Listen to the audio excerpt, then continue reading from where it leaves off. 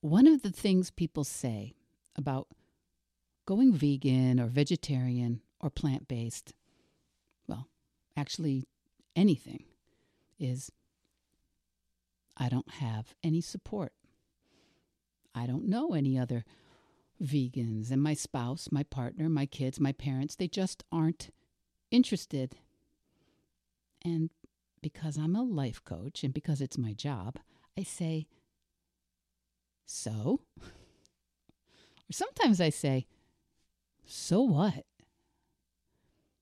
Honestly, it's the best job in the world being a coach. You get to say, so, or so what, all the time. You want to limit or stop eating animals, but your friends/family/spouse/colleagues/significant other do not? So? Or they don't think it makes sense? So? Or those others don't want to help you? So what? Your friends will probably never dare to do what I will. Listen to you deeply, carefully, and then say, so? So what?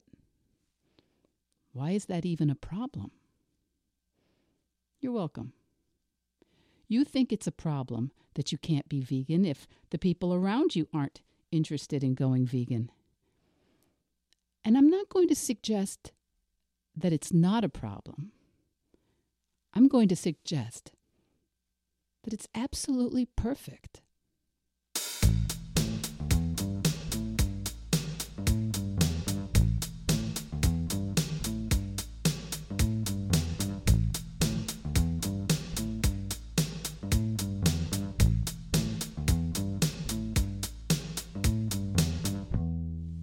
Hello, Veg Heads, Veg Your Besties. Welcome back to Veg Your Best, the plant-based podcast.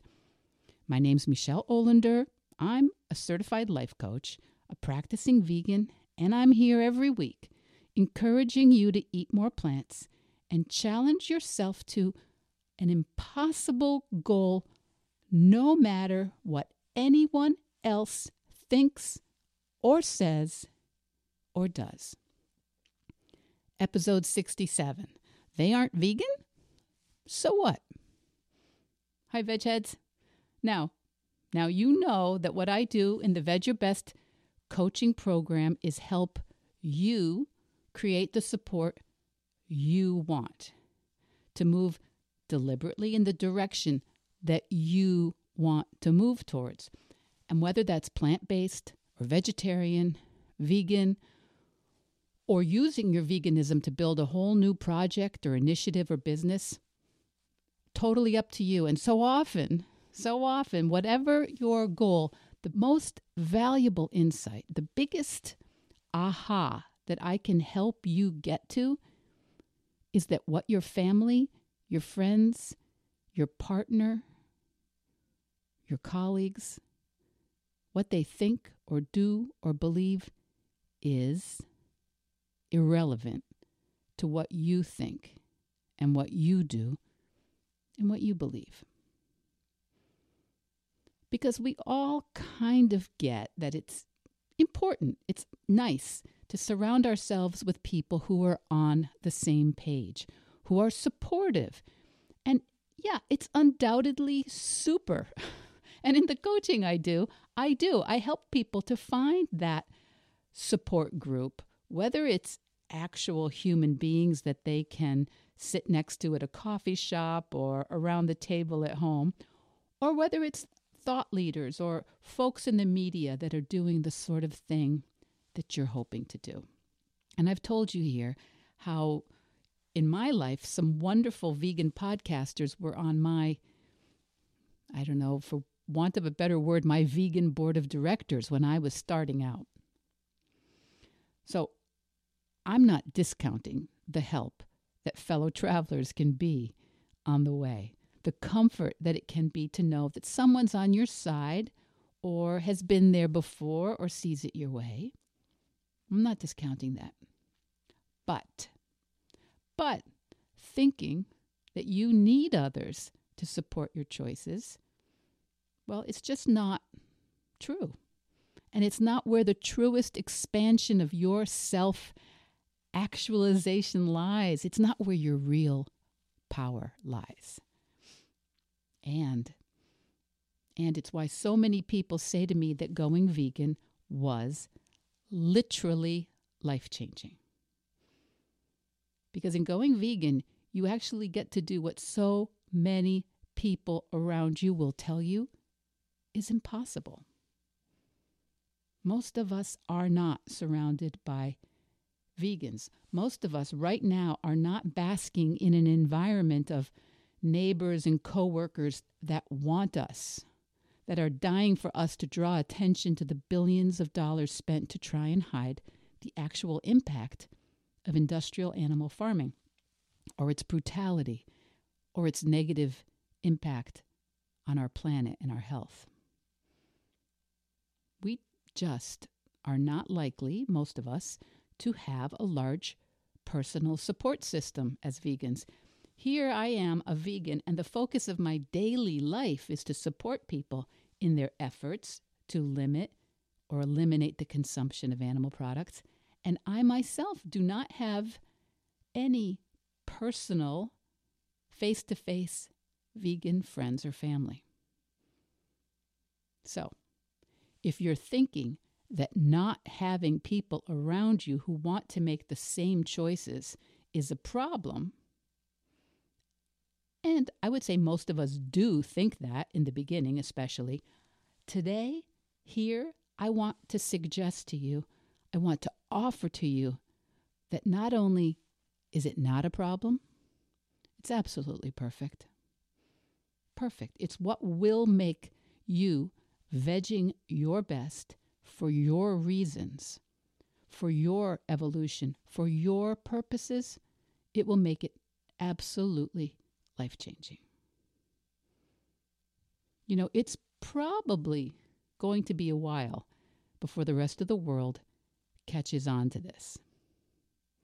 It may be some time before the people that we love most in the world, well, before they really start to get conscious about what's happening to animals, or what's happening to our planet, or what's happening to our health, and how simply we can opt out of it day by day, choice by choice, purchase by purchase.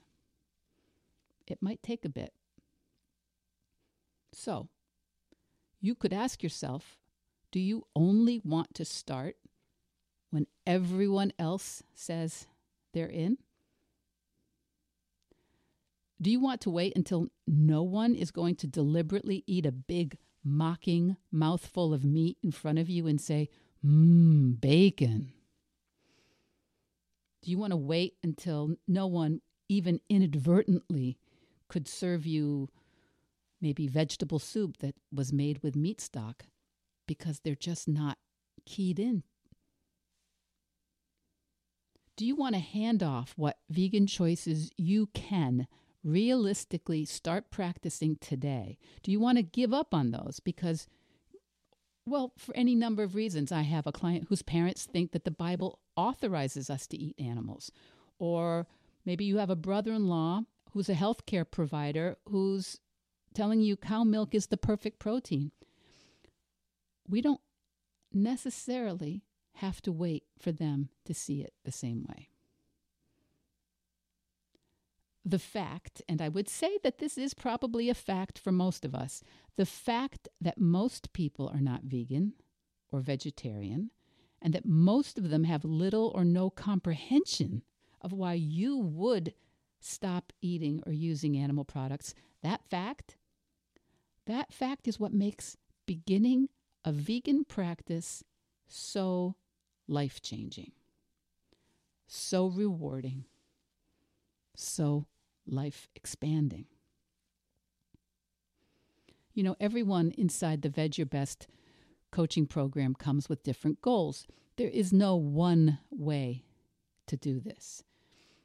And each of my coaching clients has his or her own path. But for most of us, at essence, it means leaning into and strengthening the authority that we do have, the power that we do have, and the agency that we do have. Too many of us think that if we want to change something or stop something or start something, that we can't be around people who aren't also changing that thing, who aren't also stopping that thing or starting that thing. Yeah, and is it great to have a buddy? Of course. Absolutely. Yes. But we all know all the times we or someone else has started a goal or a challenge with a friend, and one or both of us, I'm including me, dropped out.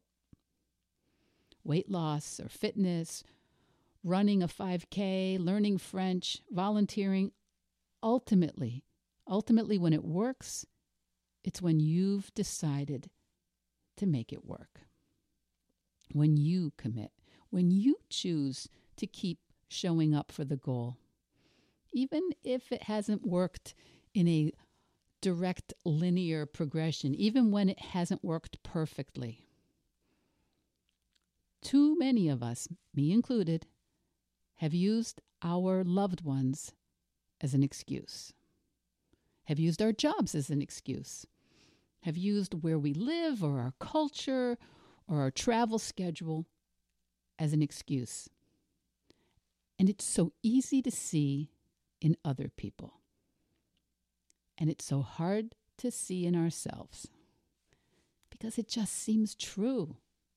It just seems true when it's us. But you know that anyone who has ever lost weight or built a business or written a book or renovated a house or run a 5K or gotten an advanced degree or learned another language, any of a million other achievements, big and small, they didn't just wait until everyone else was on board doing the same thing. And yes, once you decide, once you choose, once you get serious, you will probably find people who will spur you on or inspire you or give you a hand. But the truth is, no matter how hard you try, you will never, probably never be able to surround yourself with only like-minded people. It's not going to happen. And thinking that you can't do what you want until you have a lot of like-minded people around you, it's not only unhelpful, it's actually not true. You can begin to stop eating animal products, even if no one else does. Just like you can stop drinking Diet Coke, even if no one else does. You can write a book, even if no one else does. You can begin a practice of flossing your teeth or exercising, reading, meditating, scripture reading, yoga, volunteering in the community, giving blood, picking up roadside trash, voting, all of it. You can do any of it without anyone else doing the same thing. And I will go one level further. Very often, and remember, when I say very often, I usually mean always. Very often, when we are thinking that we don't have sufficient support for something, it's just we ourselves are the ones not supporting ourselves. We are the ones letting ourselves down. Being around a lot of people who eat animal products at every single meal is not a problem, because virtually every single vegan I know is. And virtually every vegan I know began by thinking that it was a problem, or that it would be a problem living with people who don't eat or live the same way. Remember the model? The think, feel, act cycle? When we think, I can't stop eating meat because my spouse isn't on board. Or we think, I can't be vegan this month with all the holiday parties, then we feel justified or powerless. And we notice all the reasons why it's too hard or impossible or annoying to choose plant-based foods or not buy animal products. And the result is we ourselves make it too hard. We ourselves make it impossible. Those other people, they were just doing what they want. What if you thought, for example, I'm always blaming my spouse, but I could still eat more vegan this month? What feeling would that thought elicit in you? Maybe you would be on the lookout for ways you could have a vegan choice on hand or cut back on animal products. And the result would then be you learning to support yourself. The think, feel, act cycle, many of us already can see that our thoughts are disempowering us, distracting us from what we can do, from what we can choose, and focusing our attention on where we are powerless. Our thoughts are always there, always at work, directing us in the way we show up, the way we feel about our situations. And most of us do this completely unconsciously. Most of us never even question them. And most of our friends and loved ones will validate those thoughts. When we say, I want to eat more vegetables and fruits, but the kids and spouse only want beef and cheese, the people who love us will say, oh, I know, it's so hard. I don't even know how you could do it. But when you say it to your coach, I can't eat plant-based because my family likes beef and cheese, your coach, maybe me, will probably say something like, okay, so? Believing that you can't start being who you want to be or living the way you want to live or creating what you want to create until other people change, well, it seems true only because we keep telling ourselves it's true. Me too. In the early episodes of Veg Your Best, I talk a lot about what I thought, that being vegan would be a big problem for my family, that it would complicate my life, that it would make what we like to do as a family or what my husband and I enjoy doing or where we want to travel, I thought it would make it impossible. And it was hard to believe I could do it because I kept noticing and focusing on all the parts of it that seemed hard. Many of you listening probably feel the same, and maybe not about being vegan, but maybe in some other areas, because we are so indoctrinated into this idea, this fantasy, that everyone kind of needs to be doing the same thing. And that if you're going to be successful, say at weight loss or fitness or your business or your artistic practice, that you need to make sure that everyone's on board and that they all value what you're doing and hopefully that they're doing something very, very similar. And I think this is a big part of the problem. It's that we are acculturated to assume that we need consensus and that it's uncomfortable to be around people who hold different opinions or who are doing different things. Or that they'll be uncomfortable around us, or that they will judge us, or they will think we're judging them, not just in terms of veganism, but in all sorts of arenas. We find ourselves drawn to moving into silos, into like-minded communities. And that's okay. It's understandable.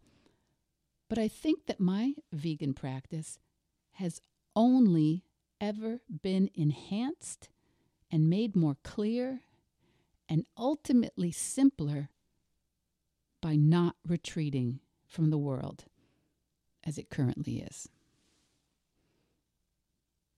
We think it will be more efficient and simpler and easier and more fun to just be surrounded by people who do it all the same way all the time, who value what we value and in the same degree. And that just isn't how we learn and evolve and challenge ourselves and challenge our own critical thinking. We don't get smarter and more compassionate and more nuanced or more observant by being in a completely homogeneous environment. And I truly think that those of us who are surrounded by people who are not making the same choices that we want, I think we're actually able to grow and evolve and gain even greater power because of that pushback. Because without doing that work to notice, to see why it would seem easier or less problematic to do what everyone else is doing, to keep eating meat and dairy and eggs and fish like the others around you, unless you've spent some time there, you also don't get the exercise of seeing how many choices you do have and what it takes to exercise those choices. I've been both places. I know. I have believed that I didn't have a choice. I believed that I couldn't. And bit by bit, I started to look for evidence that it might be possible to limit and eliminate the consumption of animal products. Do I say this every single week? I never thought that I could be a practicing vegan until I stopped believing that thought. That's why if you say to me, I hate the idea of eating animals, but my spouse will not eat vegan, I say, so? Or sometimes I say, so what? And when you get over feeling that tiny bit or a lot offended, we get to help you examine your beliefs about what choices are available to you, what your power is on a much, much deeper level. So, look for this today or this week in your own life. Where do we think that to be successful, to be effective, to be creative, to be ethical, to be happy, to be healthy, where do we think that we need to be around others doing the same thing, making the same choices? Because that idea is just happening in our brain. It's just a thought that seems true because we're very used to thinking it. And it's an idea that we just keep repeating and looking for evidence to support. So I'm suggesting that instead of trying to gather support for that plan, that idea, or sell anyone or everyone on your idea, maybe take a look at the people around you and love them and notice what they're doing or not doing and say, so what? Because if you think they need to change first, there's probably not going to be too much change. And in their defense, it's not that fun to be around someone who's just starting a new plan and insisting that all of them start the new plan with them. If it's to be, it's up to me. Who said that? I think it was in Girl Scouts in the 60s. I don't remember. It probably goes way back and I haven't looked it up. If it's to be, it's up to me. Coaching really works. Message me or email me or book yourself into my calendar to see how coaching could help you show up the way you want to first. Veg Your Best podcast production, music, and editing by Charlie Weinshank. Thanks, Charlie.